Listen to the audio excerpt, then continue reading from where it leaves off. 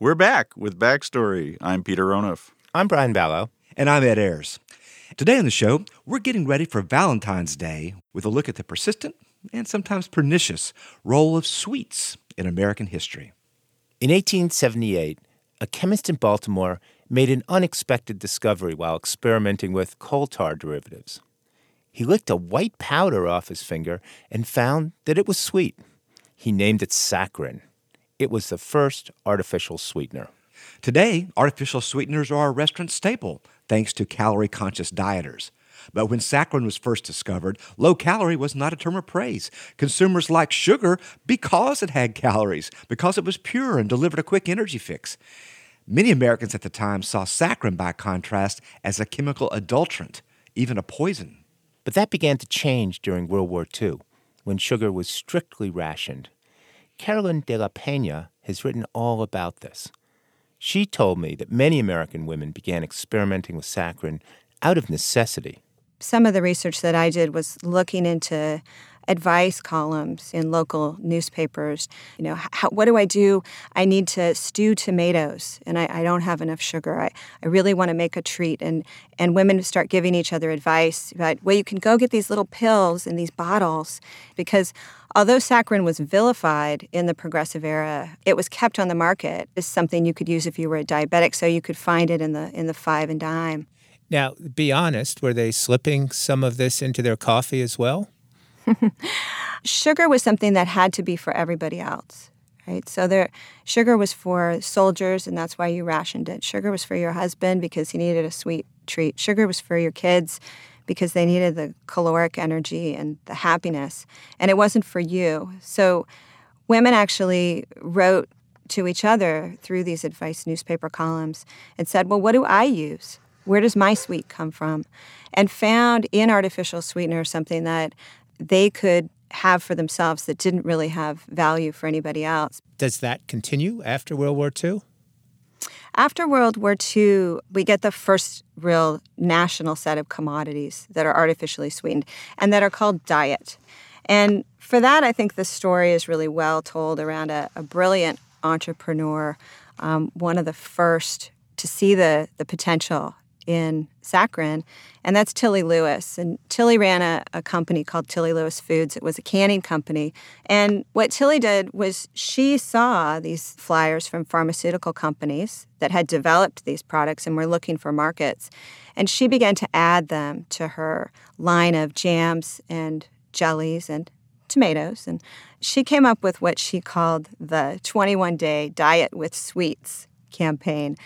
And she went across the country, and she was featured in women's newspapers, sharing that there wasn't a need for willpower anymore. You could actually indulge yourself in all of the saccharin-laced sweet products you wanted, and you would lose weight. And that message was one that was picked up by other entrepreneurs, most importantly, Jean Nidetch at Weight Watchers. And that's when saccharin really became the primary way you could make a good choice, a diet choice. Now, things were going fine for the saccharin industry and for products that were using it. Yet, we know that in the 1970s, saccharin kind of developed a bad reputation. What happened? Well, the FDA attempted in 1977 to ban saccharin. They had gotten research in that suggested that in large quantities, saccharin could cause cancer. And so they set up a period of public comment, and consumers revolted. Millions of consumers wrote directly to the FDA and to Congress and to the president and said, "Don't you touch my saccharin. I can't live without it." In these letters, when you read them, they're mostly written by women. A lot of them are written on flowered stationery. A number of them say, "I have never in my life protested anything." This is 1977. We've come through the 60s and we've come through Vietnam. Right. And at this moment, this is the moment that they're going to protest. And during that period of public comment, people at the FDA remembered that they never in their career, and ever would again, received such fervent letters in protest of their recommendation as the massive defense of saccharin that American consumers embarked on. Well, where did this come from? Was this a spontaneous response, or was this the saccharin lobby that was drafting these letters for these folks? Well, there actually were little ads that you could cut out in most major American newspapers that were sponsored by something called the Calorie Control Council, which was Sounds like something under Obamacare. It was a group of artificial sweetener manufacturers that worked together to help market expansion.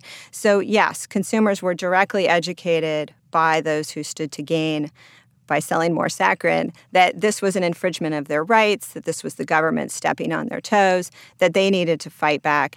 But I don't think that fully explains the story. I think you also have to realize in the 1970s, there were very popular books about the health effects of sugar. That sugar causes disease, sugar causes attention deficit disorder, sugar is the primary bad thing in the American diet and must be eliminated. And on the other hand, you had organizations like Weight Watchers that were giant industries based on telling women, you have a craving for sweets, you can't control your craving for sweets, you can control it by using our substitute food products. And these substitute foods will keep you safe. So it's a society where a significant number of people are addicted to sweet, and they believe that the only kind of sweet that will allow them to have health is artificial sweetener, and the fear of cancer cannot combat that. What comes of this battle? Who wins? Consumers win, if that's a win for consumers. The period of public comment is extended and extended. The letters keep coming in, and eventually the decision is made by Congress to continue to keep saccharin on the market. I want to just ask you, we're in the midst of an epidemic that some people feel is fueled by the overconsumption of sugar. Weren't these people kind of right? Unfortunately, we don't have research that shows us that consuming artificial sweetener leads to weight loss. We consume more sugar as a nation now than we used to consume, and we consume artificial sweetener, and we consume corn syrup on top of it. Artificial sweetener is much sweeter, whether it's 200 times or 500 times sweeter than sugar. So as we acclimate to these diet products, we also develop more of a taste for sweet. And our whole palate has been sweetened. And certainly the addition of artificial sweeteners has helped do that. Mm-hmm. But I think also we have to think maybe our bodies are smarter than we think. And when we take in sweetener that's not attached to calories, that we go looking for those calories later in craving carbohydrates. So research that's emerging now actually shows that artificial sweetener leads more frequently to weight gain than weight loss unless it's in a very controlled environment. Why did you write this book? I wrote this book for my mother. I grew up in a house in the 1970s and 1980s that had substitute everything. I can't believe it's not butter, Crystal Light, Mrs. Dash, diet sodas. And I think my mother, and along with a lot of women from that generation, just really heard the message that, your desires are out of control and you can't trust yourself. And so we're going to change your food, and then you can trust your food. So I wrote this book so we would understand that maybe we're not full, that maybe all that artificial sweetener in our diet, it's a quick fix, but that it might just be okay to go back and look at caloric sweeteners and have a little now and then.